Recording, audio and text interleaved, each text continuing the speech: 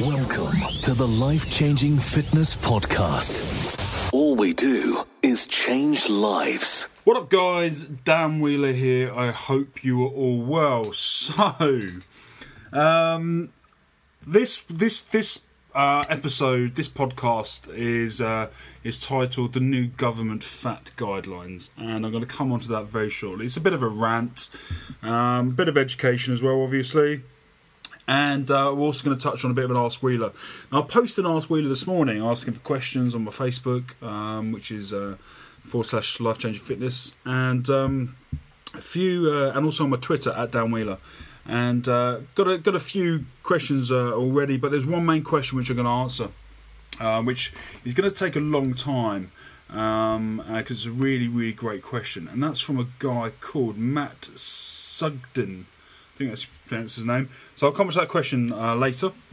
But for now, I want to focus on the new government fat guidelines, which has come out this week. So if you haven't read the news this week, or haven't seen TV or the radio, you won't have been exposed to the fact that new studies, new groundbreaking research, as they are calling it, and I quote, groundbreaking research, has highlighted that the 1980s fat guidelines that the NHS and the government so rigorously promoted, stating that saturated fats and fats should be kept in very low quantities because they were bad for our health and they caused increased risk of heart disease, blood pressure, and there was also linked to heart attacks from high fat diets. And now a new groundbreaking study has highlighted that that study may in fact be false. And amazingly, I'm just trying to find the quote in front of me now. That here we go. So here's a quote from this article. It's on the NHS website. So I'd like to think it's from an authority of some kind. It's our NHS after all. And there's two paragraphs here. It starts off, butter isn't bad for you. Let me start again. Butter isn't bad for you after all. Major study says 80s evidence on dairy fat was flawed. Is the headline in the front of the Daily Mail, as a new study urges dietary fat guidelines introduced in the 1980s lack of rigorous evidence based. The study in question looked at the guideline advice on saturated fat published in 1983 in the UK and in 1977 in the US. The researchers wanted to see if the evidence was available at the time. Specifically, the results of randomized controlled trials supported the recommendations made. And then it goes on to say that essentially that study was based on zero scientific fact. There were no tests or case studies or research done, because I'm constantly. I hate the idea of conspiracy theories. I'm really, really not a conspiracy theory guy. I'm not a freak in that instance. I'm very much scientific fact kind of guy. I'm an atheist. I don't believe in ghosts. Although, a modern day man should base these things on just facts. I'm big into my astrology. Astrology. Into space science and the theory of evolution and things like this. And so when conspiracy theories pop into my head, I instantly dismiss them, thinking there must be like Roswell, for example. There are no proof of aliens. We have no proof. However, the theory of aliens being in existence is, to be fair, unquestionable. The universe is just so gigantically huge. The odds of a star having a planet in the same distance as ours, of the same similar size, and therefore in the what they call the livable zone in an orbit around a star, is almost guaranteed. And it's just kind of at what level that that life has evolved on that planet, whether it's still microorganisms or whether it's actually intelligent or some kind, and whether or not then that has developed into some form of life which can travel by spacecraft and whatever to travel planets. That's when science fiction comes into account. But I do have one conspiracy theory, and that is, it is in the government's best interest for the nation to be fat and to be unhealthy. I've said this for many years, and the notion that the government giving out bad advice constantly from just the worst sources is mind-boggling. I don't know where they find these experts. People in the fitness industry and the nutrition world are ripping their hairs out whenever they come up with these guidelines and these advice, and it's madness. And now this just tops it off for me, because it's just like the media message that they gave out in the 1980s was, cut back on dairy, cut back on dietary fat, because it's bad for us. It causes heart disease. It causes high blood pressure. When in fact it does if you go crazy on this shit and if you eat a poor diet in combination with that. But it really, really doesn't if you have a good nutritional base and good dietary fats. Trans fats are the only real fats we need to worry about, and those are the ones because we can't physically digest them. We can't absorb them, and therefore they kind of float around in our bloodstream. They then find a place in an artery or vein or capillary, whatever it means, and they block up those passages, and that's what leads to heart attacks. Or I've forgotten what the word's called, where a blood vessel explodes in the brain. I forgot what it's called. But that's what these things lead to. So trans fats are incredibly bad. They kill people. That's how bad they are. And trans fats are found in processed fast food. So this is where the confusion is. So for them to then say in the 80s it was bad for us, and then it kind of gives this knock-on effect to eat high carbohydrate diets, low protein, because obviously protein is bad for us according to the government, because it causes kidney failure and liver failure, etc., which is, again, all rubbish. There's not one case of someone having kidney failure due to a high protein diet. There's not one documented source. That is fact. So the government's saying that high protein diets are bad for us. Again, it's false. They're good for us. They were saying that the high fat diets are bad for us. Again, that's false. It's actually very good for us if it's the right fats. And this is where the education needs to come in. The government needs to educate the nation. They have this obligation to do so, but they choose not to. And I'm convinced it's because they just get so much tax money from the likes of McDonald's, KFC, Cadbury's, Coca-Cola.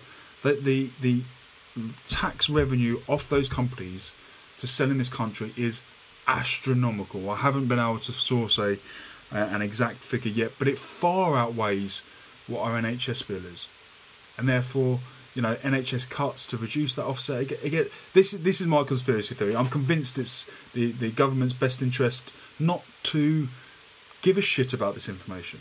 Why would they?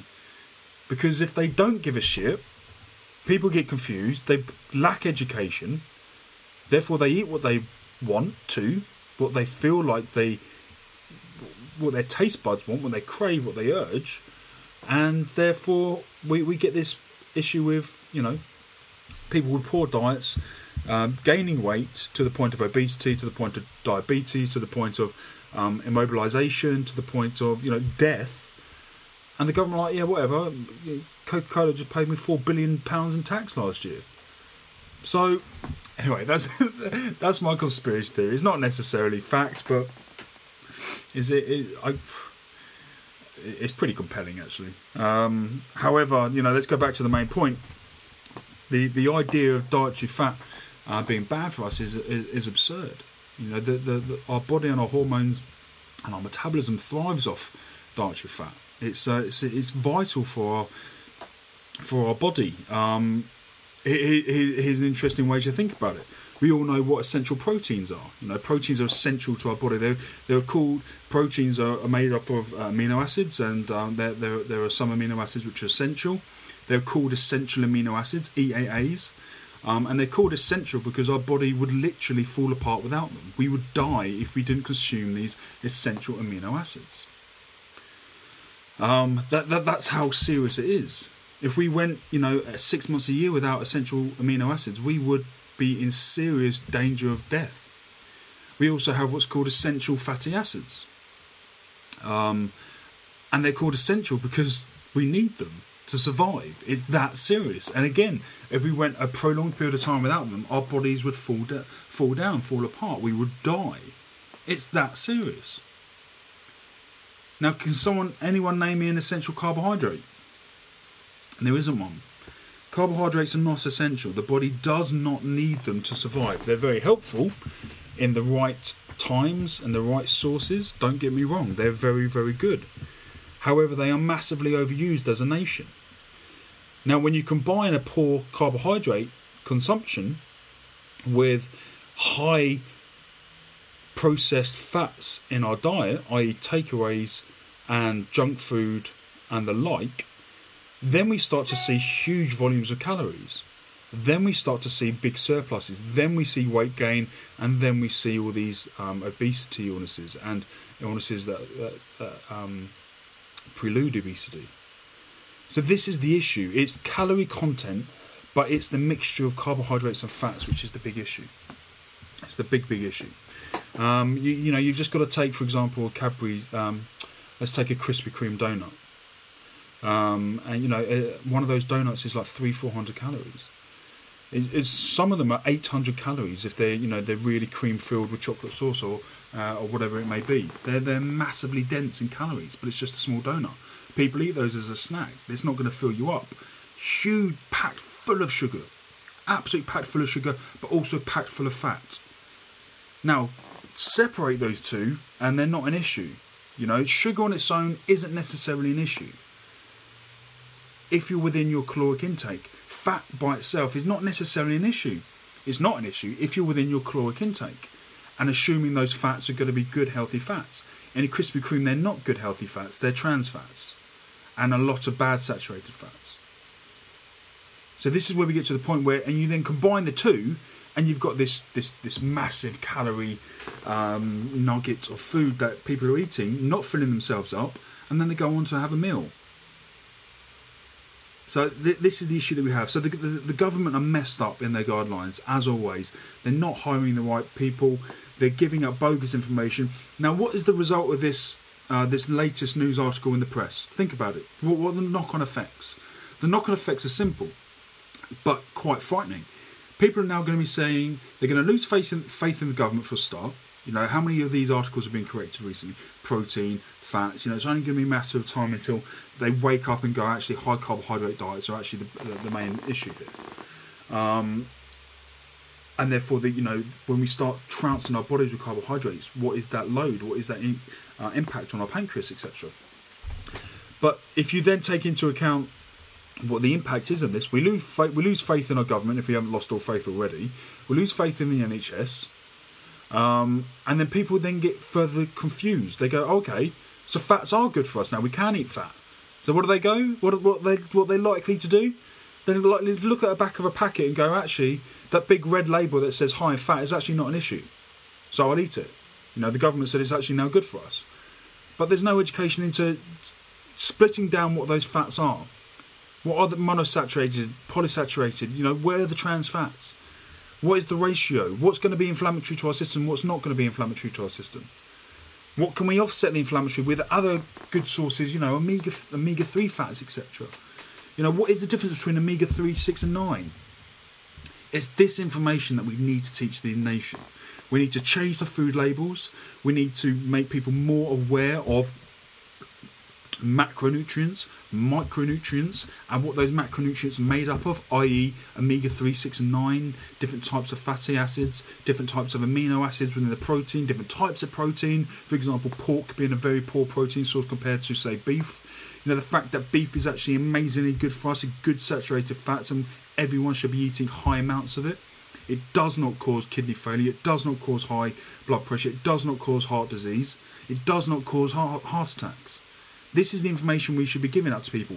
Eggs. People should be eating loads of eggs. Again, within reason, within their dietary consumption. But eggs are incredibly healthy for us.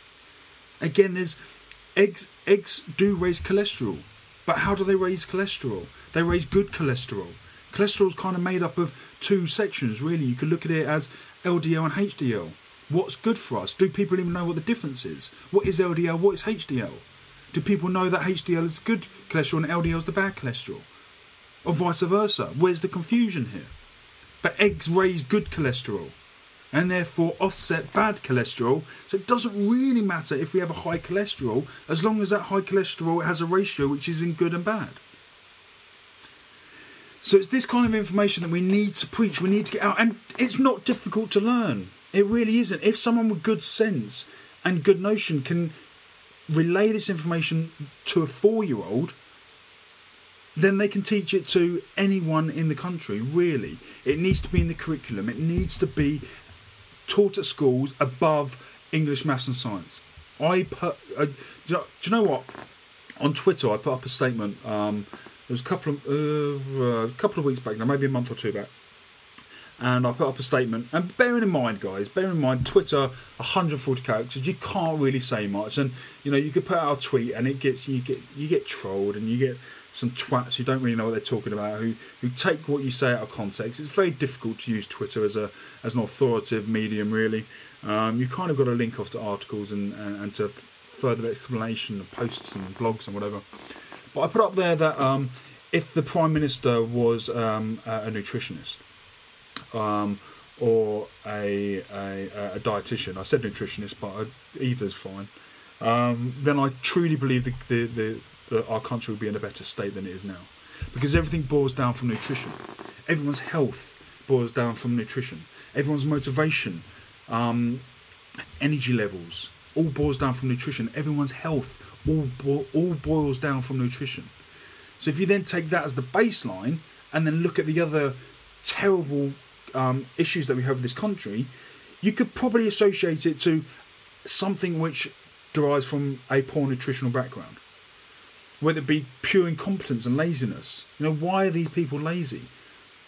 Is it because they're not motivated? Is it because they don't have the energy to get up in the morning and be asked to do their work? Again, that boils down from nutrition. Depression. Some depressions, can be counteracted and improved by nutrition. Anyway, I'm kind of mumbling off the subject here, but that statement got massively taken out of context. But if you think about it, it makes sense. What is David Cameron's background? Off the top of my head, I don't know. But there is no qualification in being a Prime Minister. These people have a variety of skill sets. Don't get me wrong. They're very knowledgeable, very good at what they do to some extent. But what they do lack is an actual understanding of the core principles of being human, the physiology of being human, and therefore what impact that has on everything else we do on a day-to-day basis. Children growing up, what impact does as a parent, what impact does your lack of nutrition have on your children? It's massive, it's startling, it's scary if you think about it. If you're a parent, you listen to this and you don't quite understand nutrition, that's great that you're listening to this and you're educating yourself. And hats up to you, high five, great, awesome, really, that's fucking awesome. But let's look at the other angle here and go, what you lack in nutrition now is reflecting on your children, and therefore that we are what we observe as children, and we are what we eat to some extent. So just imagine the knock-on effect that we have. We all know really the basics of English, maths and science, and therefore we can pass that knowledge on to our children in their very, very young stages. But what's the first thing that we teach our children kind of behavioural when they're growing up? If you be good, you'll get a packet of sweets, or you'll get some crisps, or you'll get a cake. What's the first thing that we do at birthdays? Happy birthday to you, here's a cake. We're rewarding people, we're rewarding children with sweets, with cake, with food. And don't get me wrong, I don't want to go down this road of, we shouldn't be eating cake, because, cake tastes lovely. I love my cake.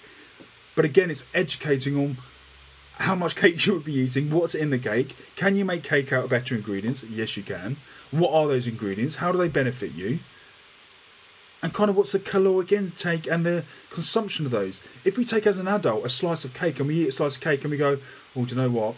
I should probably get down the gym, or do some exercise because I need to burn off some calories now because that slice of cake is going to be 300, 400, 500, 600 calories. Your child who needs a quarter of your caloric intake is also eating that cake. So imagine how much more exercise they have to do to counteract that. We see the dilemma here. And then we also say, we punish our children, go, right, go to your room, you're not having dinner. And finish your meal, otherwise you don't get dessert. Can you see the behavioural impact that we have with our words, with what we're doing because of our lack of nutrition as adults and as parents? It's very difficult for me to say this because I'm not a parent yet, but I have a very good understanding of what it takes to be a parent, although not reality as yet. But as a parent, am I going to be saying to my kids, you need to shut up, otherwise you won't get any sweets? Probably not, if I'm honest. I don't think that's a very good baseline to bring children up with. It's the same with schools. They do it at schools, don't they? They reward children with sweets and good behaviour and bad behaviour. So there's such a massive bigger issue here. But the fundamental here, what the government are now doing with this press release, is now confusing everyone else even more. And it's not that this is not going to help. What's happening in the press this week is not going to help things. So there's my little rant. 21 minutes, that should be fun. So let's move on now to Ask Wheeler. It's a nice little feature. With a team of coaches to help you with any goal, fat loss, increased muscle, or performance related, we can help you achieve anything. DanielWheeler.co.uk. And I've got 2 questions here. In fact, I might have 3 now by the time this is I've recorded this. And so we'll come on to the big question at the end. Yeah, we've got 2 more questions here. Let's read these. Oh, blimey. One from Darren Addy. I haven't read this yet, so I'm just winging it. Hi, Dan. Love the podcasts. Keep it up. Cheers, Darren. Seen a lot of conflicting internet data on how many sets per muscle group and how many exercises per session. What's your thoughts? Great question, and it is fucking confusing. To be honest, mate, I need to ask you some more questions. So my question would be, what are your goals? Is it fat loss? Is it building muscle? Is it strength? Is it endurance? I'm afraid that question asks more than it answers. Knowing Darren, actually, he's actually helped me out with a few business documents, and which I'm very grateful for. And is a keen contributor to my Facebook posts. I know roughly that Darren's going through more of a fat loss progression period in his life, and so therefore I'm going to assume the questions based on fat loss and promoting muscle gains. So the response here is, don't necessarily focus on reps and sets. What we really want to focus on is time under tension. Okay, time under tension is a phrase. It's also called MTUT, or pronounced as TUT, time under tension. And I believe MTUT stands for maximal time under tension. It's a term used for measuring the time in which your muscles are working, how long they are under tension for. So let's take a dumbbell curl, for example. You've got a dumbbell in your hand, and you're hanging your arm at full extension, so the dumbbell's near your knees. So your bicep there is under tension. Okay, it's lengthened. It's the full length of your arm. You're at full extension with your arm, and your elbow is almost locked out, if you like. So your bicep there is under tension. You're having to hold a weight. So there is a tension. Although it's minor, there's still a tension. As you then bring the dumbbell up to a 90 degree angle, that bicep is then contracting. So further tension. And then you may do an isometric hold. You may hold the weight at 90 degrees for a prolonged period of time. And again, under further tension. And then you lower the weight down, slowly, controlled, under form. And again, under more tension. So I'm a huge fan of time under tension. Unless we're focusing on strength, leave the ego at the door. we want to work our muscles. We want to make that muscle group that we're training work as hard as fucking possible. So, I say this all the time on my Twitter, actually, and it's a bit of a flippant tweet, but I get the point across, And there are two reasons why people don't see progress. One, they don't eat right, or two, they train like a pussy, and it's mainly kind of targeted at guys. Training for muscle breakdown, training to build muscle and drop body fat hurts. Body fat largely is due to diet, calories in, calories out, but the right type of diet mainly. But you can further enhance that by increasing your metabolic rate through increasing muscle tissue, etc., and changing your body composition by growing muscle, stimulating muscle tissue. And to do that, we have to break muscle. We have to tear muscle fibers. We have to physically take that fiber and rip it, break it, cause it to burst almost. So therefore the body repels and it grows back bigger. It grows back thicker almost as a cell. And therefore that process hurts. You're literally ripping your muscle fibers. It hurts. You get lactic acid build-up, the burn, it hurts. The pump, it hurts. And we have to get over that. So when you hit failure, or when you're going into failure, the difference between seeing good progress and not so good progress is how long can you stay in failure for? How long can you stay in sheer agony almost? And you get to the point, and it was a defining switch for me, about 3 years ago, where I managed to mentally try and not block out the pain, but try and embrace the pain, the lactic acid burn. You become friendly with it almost. You become almost like it's your evil twin, but the twin that you love. You have to take yourself into that zone, and knowing that getting to that zone is not where progress happens. Staying in that zone is where the progress is. That is the difference between seeing progress and not. The game is not how many reps can you do. It's how many reps can you do when you're in failure. That's the difference. And you'll see a lot of guys that they just don't change because they don't push themselves. Now, when you see people train, and you'll see this with a lot of training videos that I do, or if you ever see me in the gym, I always like to train to failure. That's just how I train. That's how I like to train. You'll see, and particularly with other guys who know how to train really hard, is when they're in that painful zone, their facial expression changes. They start to grunt and to verbalise their pain. And some guys keep it quiet, whatever it may be. But you will start to sweat so quickly because it is so difficult to stay in that zone. It takes so much energy, so much mental drive, so much effort to stay in that zone. You start to sweat. You start to drip. Now, how many guys have you seen, or how many girls have you seen who, again, go to the gym and come out after weight training, they don't really sweat?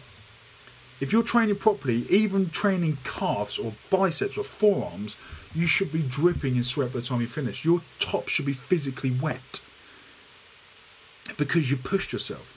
So, Darren, just to come back to your question, the answer is not how many reps and how many sets. The argument here is hypertrophy, stimulating muscle growth, is traditionally around that kind of 8 to 14 rep range, 10 to 12, 8 to 14, that, even as far up to 20, But it also boils down to how fast are you doing those reps. So if you're just kind of pumping out the bicep curls up, down, and you do 14 reps, let's say one rep takes you 1 second, your time of detention there is 14 seconds if you do 14 reps. Okay? So let's say you hit failure at, 12, the 12th rep, you manage to squeeze out 2 more, with bad form or swinging it, whatever it may be, whatever you have to do to stay in that zone to cause, utter fatigue.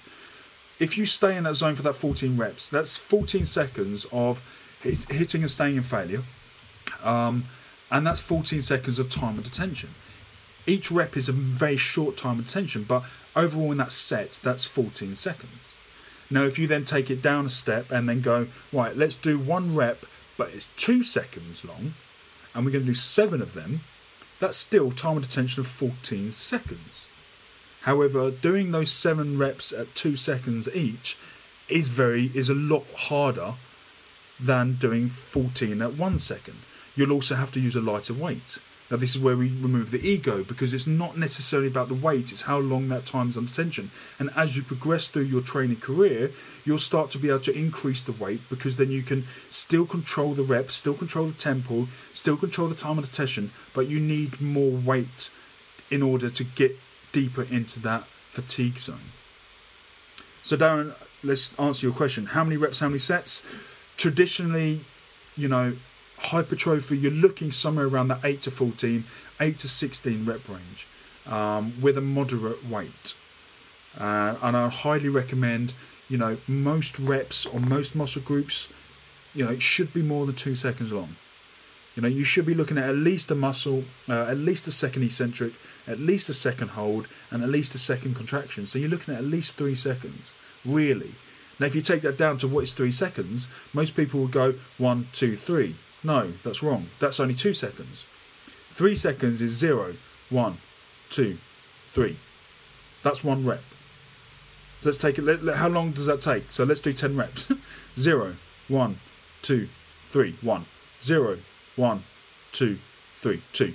0, 1, 2, 3, 3. 0, 1, 2, 3, 4. Can you see my point here? So this is the difference between counting properly, time under tension, and seeing progress. Because if you do 10 to 12 reps with a 3 second tempo, with a moderate weight, you'll be surprised how difficult that is. It's surprising. Yesterday I put a tweet up about a Facebook post up about. It was more of a funny post about people dropping the weights. You should never drop your weights. It's childish and immature. You're just trying to draw attention to yourself. However, if you put the weights down with slight force so people notice that you're throwing around the 50s, that's quite acceptable. And it was a joke. But my point here, I was benching 50 kilograms yesterday, but there was no time of tension. I was just throwing the weights around, literally pumping them off my chest. That was no time of tension. But I then dropped it down to the 22 kilos and did 12 reps with a 4-1-4 tempo. Now let's break that down. 4 second eccentric, 1 second pause, and a 4 second contraction. So that's 0, 1, 2, 3, 4, hold. 0, 1, 2, 3, 4, contract. So that's a 9 second contraction. I was actually pausing at the top for 2. So that's an 11 second rep. And do 10 of them. That's 110 seconds you're under tension. That's almost 2 minutes of a set. That's the difference. But again, that's only 22 kilos, 24 kilos of dumbbells. They're quite light weights considering, you can rep around the 50s, but a proper set, you're only really doing 22, 24 kilos. And if you're doing time and attention with flies, I probably won't be going above 12 if I'm doing time and attention correctly, which is most often. So hopefully, sorry Darren, I think that was a bit more detail than you were expecting, but hopefully it's answered your. Confused about which diet is right for you? Let us take all the stress away and design you a fully bespoke, life-changing plan. All we do is change lives. DanielWheeler.co.uk. Now, Rodney, man, I'm afraid I'm not going to get a chance to your question, man, because I really want to answer this other one. So I'll get back to you next week. Rodney's basically asking about morning training and the fasted state weight training. But I really, I'll come on to that next week, buddy, or next time. Let's get on to Matt Sudgens. Okay, loving the question is, loving the new podcast and looking forward to the next instalment. I really enjoyed your last podcast with Darren and I have a question for your next one. I started a weight loss journey just over 2 months ago and I have a lot of weight to lose. What would be yours and Darren's top 3 tips for someone looking to lose 50 plus kilograms? Now, unfortunately, Darren's not here, and next podcast with him, I'll get his views on this question as well. But here are my tips, man. I'm going to give you more than the top 3. I'm going to give you more than 3 tips here because I'm actually going to take you through what I would have done differently if I knew what I knew now when I lost my 50 kilos. Okay, so for those who don't know, I went from 22.6 kilos down to 92 kilos, 22.6 stone down to. Which is 146 kilos, and I went down to 92 kilos, so I lost over 50 stone. And it was that was my transformation. And then since I've been building up to 114 kilos now, which has taken me 3 years to do. But at the time, and it's well documented, I mentioned this many times. I did things wrong. When I first started out, nutrition wasn't my thing. I know a bit about exercise, but it wasn't. But I wasn't a PT at that point or a coach or anything.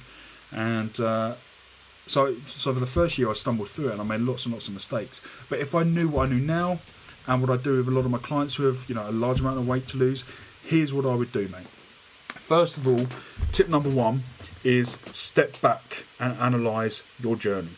Okay, now you have to put it into perspective. How long is this going to take you?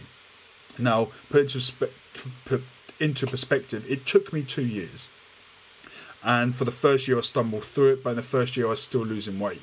So if I had to lose 50 kilos now, you're kind of looking at a solid 1 kilo a week would be good, healthy fat loss. So if you had 50 kilos, you're looking at a year, mate. And to be honest, you can't just drop weight for a year healthily. You've got to do peaks and troughs. You kind of got to go through, 20 weeks maybe of looking at fat loss. Then you've got to start bringing up your metabolism, give metabolism strength, and then bring it back down again. Okay, so dieting is about caloric deficit.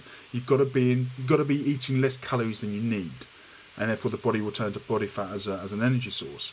And as a result, we have to bring our metabolism. We have to slow our metabolism down, and it becomes an ever fighting struggle, because as our metabolism slows down because we're not eating enough and our body adjusts and down regulates things, we then have to drop our calories in further and further and further, do more and more and more to keep seeing that weight loss. Now, a good coach, and what I would do with a lot of my clients, will structure your fat loss strategy, your plan, if you like, so that we have a fat loss phase where we bring calories down, we bring work output, exercise up, and then we get to the point where we don't want to bring them down too low that it's unhealthy.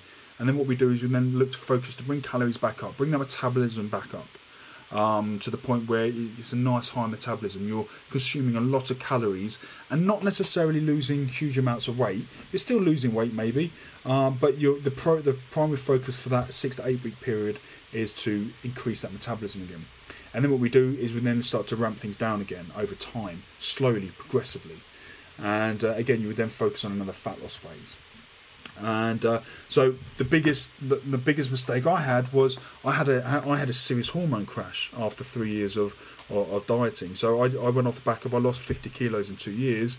I then went into a photo shoot diet, and so not only did I then do almost 2 years of decreasing my calories to the point where my metabolism was so slow, I then went into a photo shoot prep, which then crashed even further, and then I had some serious health issues I had to deal with. And I've then documented this as well. So that is not the way to do it. And I learned the hard way. And thankfully, I can now pass that wisdom on and experience with my clients through my added knowledge as well. Is we then do it in phases. So you then 50 kilos, mate. You're looking at about 18 months realistically to do it healthy. And then if you do it too quickly, you're looking at excessive skin. Saggy skin issues. You've got to do it to the point where it's healthy, and you've got to do it at a pace where your skin can kind of look to keep up with the retraction almost. Okay, so that would be my step one: is analyse your journey. Realise that this is not going to happen tomorrow. Realise it's not going to happen in 6 weeks, in 6 months, in a year. It's going to take a long time. However, let's look at another bigger picture. Although 50 kilos is going to take a year to lose, the first 25 of those kilos you could get rid of easily in 25 weeks, in 6 months, quite comfortably. And let's get to the point, after you've lost half of that weight you want to lose, you're starting to look awesome, you're starting to feel great, you're starting to look so much better than you had before, and therefore the journey doesn't appear as big. Okay, so really focus on that, because once out of the 50 kilos I lost, the 8 stone, after I lost 4, I started to feel great. I started to look fantastic in clothes, in my opinion. My confidence came up. I just felt a new, vibrant source for life. So at that point, I actually didn't realise kind of how much more weight I had to lose. Now I know it was just over 50 kilos. But at the time, I was like, is it 50 kilos, or maybe it's only 5 stone I need to lose. But again, I went down from 22.5 stone, 146 kilos down to photo shoot condition. which is very extreme, and not everyone wants to do that. So focus on the bigger picture, be realistic, and understand it's going to take some time. However, it's not going to feel as long as it may seem, because after 6 months, you're going to be seeing some drastic, huge changes. My next bit of advice would be get a support group, friends and family. You will lose a lot of friends in this period. I'm telling you, it's just unfortunate. No one I know who's done a transformation has kept every single friend. The sad reality is a lot of the friends that we have are friends for us for a reason, and one of those reasons is just because we make them feel better about themselves, because they internally reflect, or their emotions are about us on themselves, if you like. They feel better knowing that they have a fat friend, if you like.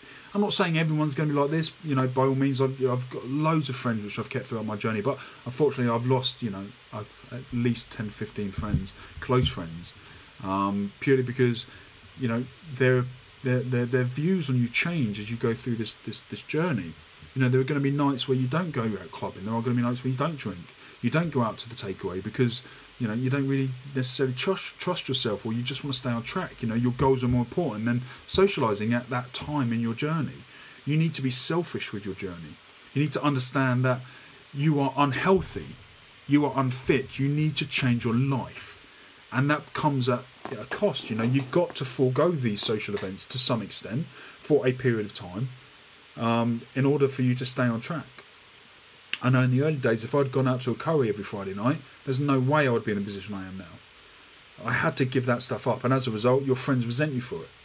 They think you're a different person. They think you're changing, when reality is, it's them that's changing, because they're not supporting you. They're not really fully appreciating what you're having to go through, and it is a difficult time. So that would be my next bit of advice. Get a support group. Understand who your true friends are, and how they can and lean on them.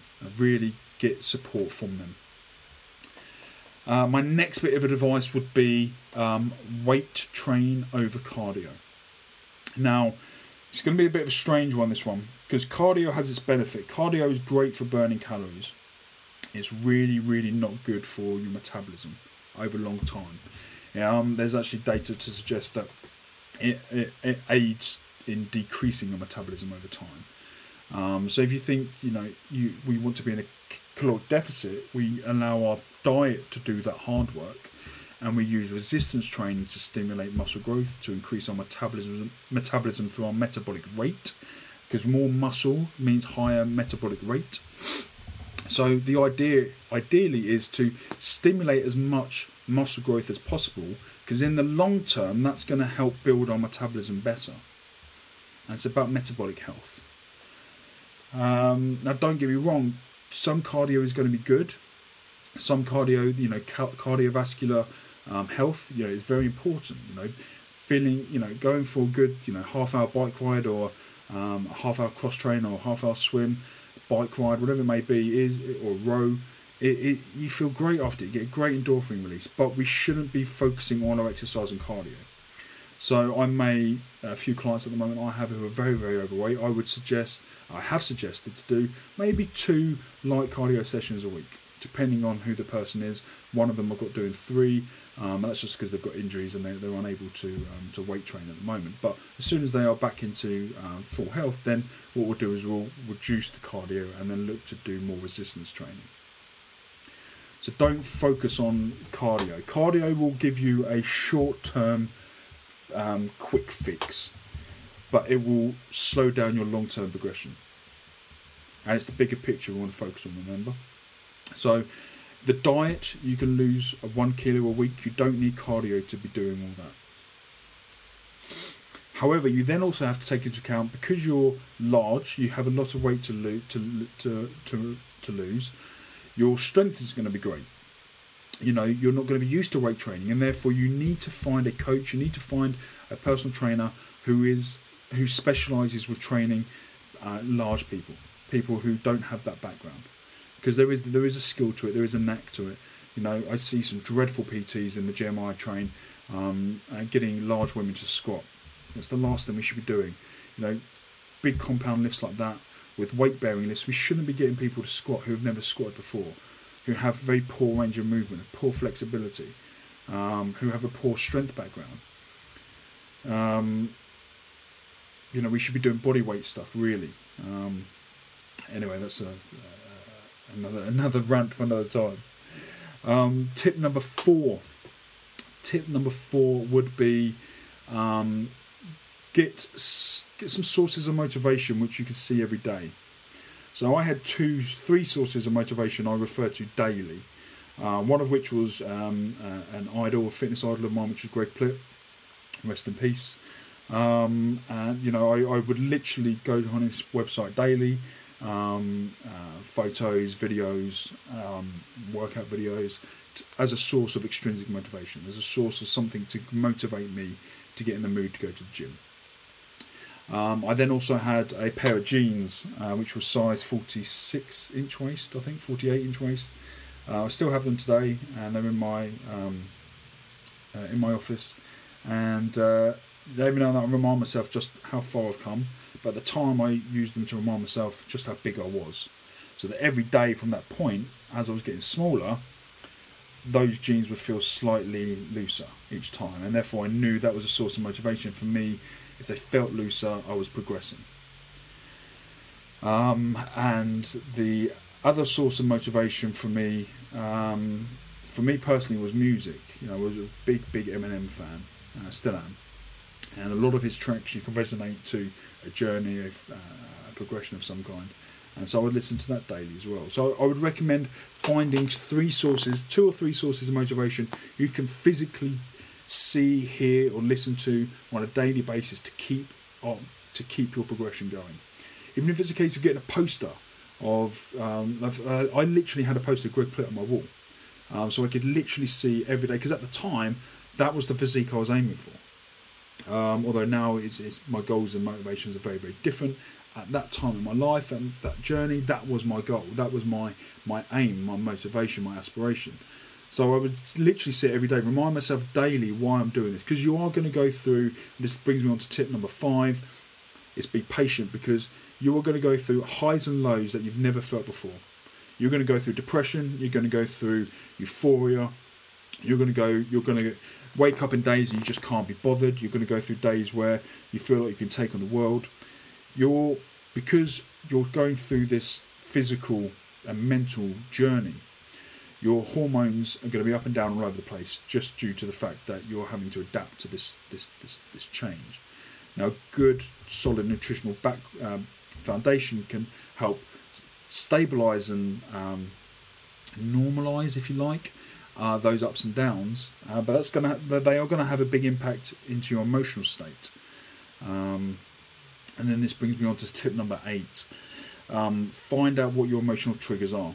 Now, every obese person on this planet, this is my theory, and I haven't found anything to disprove this yet.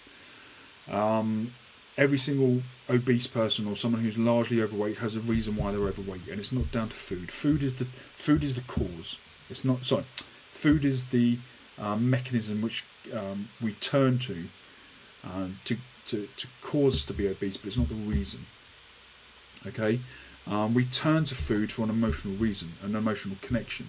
It's something that we can relate to. It's something that temporarily makes us feel good. It's something that we constantly eat, and it's therefore difficult to separate that emotional relationship with food. Now, you need to find out why you turn to food as your coping mechanism. What is it which got you to a depressive state? It wasn't food to begin with. Food is just what you turn to.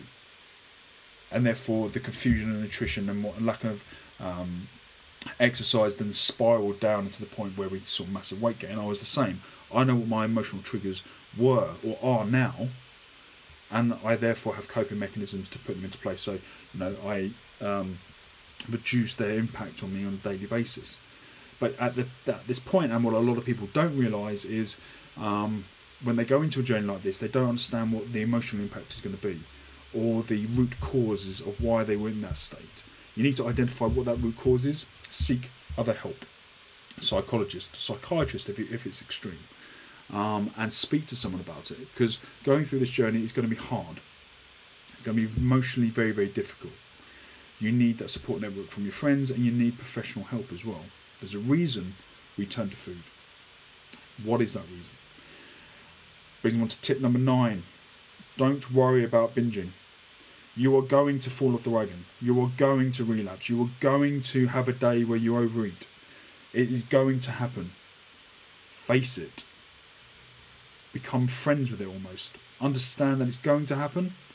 Do your best not to let it happen. But when it does happen, move on, put it in the background, carry on with how you were doing it. I can't begin to explain the number of times I fell off the wagon when I was going through my journey. At a point, it was almost weekly. I'd be good from Monday to Saturday. Saturday night, I would come out and go out with my friends, kebab, booze. Sunday, I would then overeat. That happened very regularly for about 3 or 4 months from memory. And it will happen. You will go through a period of time through this journey where you've made such progression, you're kind of happy, become complacent with it, and therefore you start to almost self-sabotage, you almost kind of try to undo it. Try and not let that happen. Understand that it's going to happen. Put things in place to prevent it from happening. And again, a good coach and support network will do that for you. And what is my tip number 10? Let's do 10 tips. Let's round it up. Educate yourself on nutrition. This is going to be your biggest weapon. I got to the point where I educated myself on nutrition so much I became passionate about it and took my studies on it. You may not necessarily get to that point, but understanding nutrition will vastly help your progression, because you can then start to understand how different foods affect you, what different foods do what, how different foods can help your training, your recovery, the difference between high carb diet, low carb diet, and carb cycling, as opposed to keto, as opposed to backloading.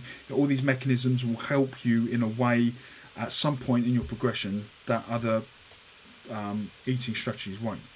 And again, a good coach can help you through that, but take it on your own merit to proactively educate yourself, because it will dramatically help.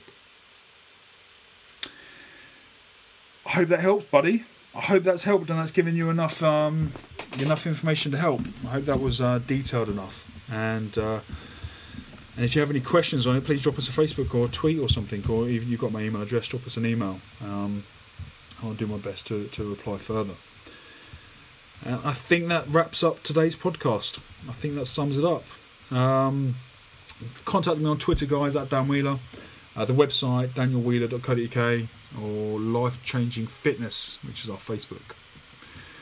And if you're looking for to be coached by myself or a member of the team, Darren, Larry, or Lee, or even Chris, drop us a note and get in contact, and we can make that happen for you.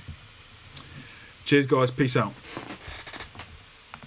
Welcome to the Life Changing Fitness Podcast. All we do is change lives.